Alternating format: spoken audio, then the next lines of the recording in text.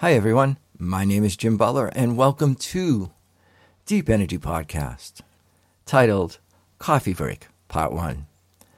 How's everybody doing out there? Hope everybody is healthy, happy, and doing okay. I wanted to let everybody know that this episode of the podcast is sponsored by Porcupine Coffee Roasting, which is just a hop, skip, and a jump from me here, and they are located in Pembroke, New Hampshire. It's so great to have a local company as a sponsor of the podcast. That is very cool, and I wish it would happen more often. Porcupine Coffee Roasting is a specialty coffee roaster that roasts new and delicious origin coffees monthly.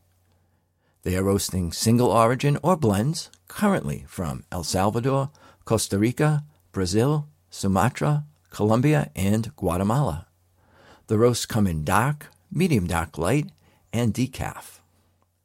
You can buy one bag at a time or sign up for their Coffee of the Month subscription plan, and they will happily send you either whole beans or they will grind it for you.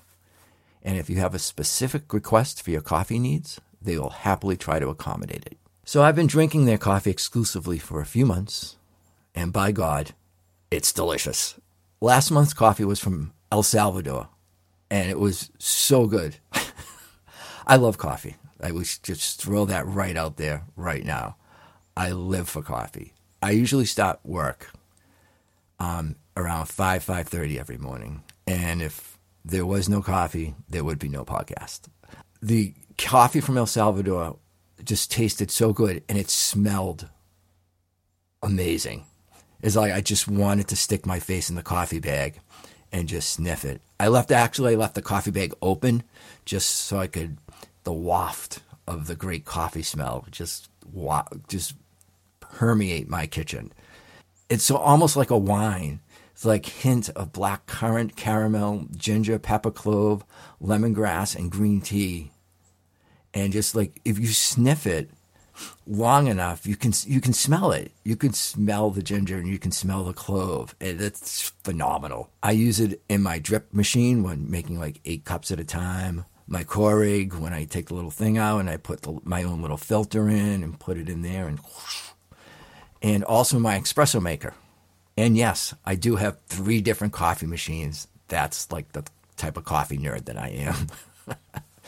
In either of the machines, it was just delicious.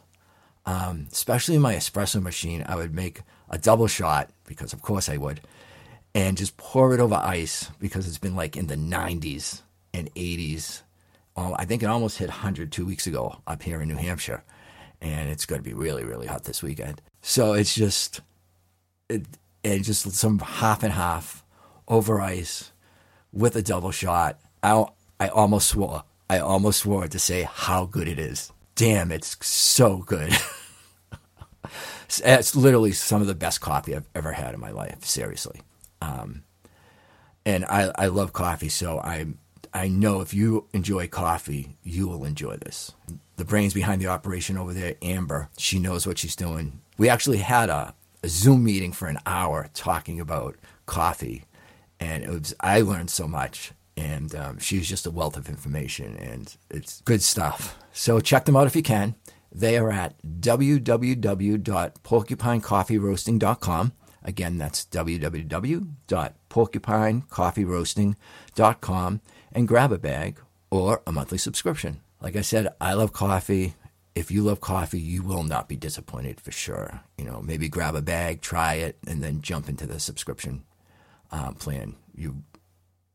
Good stuff. And when you go to the website, you can get 15% off of your order. Just put in the word Jim Butler, no spaces, all caps. And I'll put a link in the show notes. And it'll be 15% off of your order. Again, that's using the discount code Jim Butler, all caps, no space. And you'll get 15% off of your order. Currently, they're only shipping to the U.S. So hopefully that will be changing sometime in the future. Thank you to Amber over at Porcupine Coffee Roasting for their support of the podcast. You can find out more about me and my music and my projects that are coming up. I do have which I'm sure you're probably well aware of, a second podcast called Slow Piano for Sleep, and you can find that wherever you listen to your podcasts. And as always, thank you to everyone out there that listens. If you did not listen, I could not do this as a living, and I so appreciate it. And thank you again to Amber over at Porcupine Coffee Roasting for their support of the podcast. Peace to everyone. Please be healthy, and take care of everybody around you. Peace. Bye.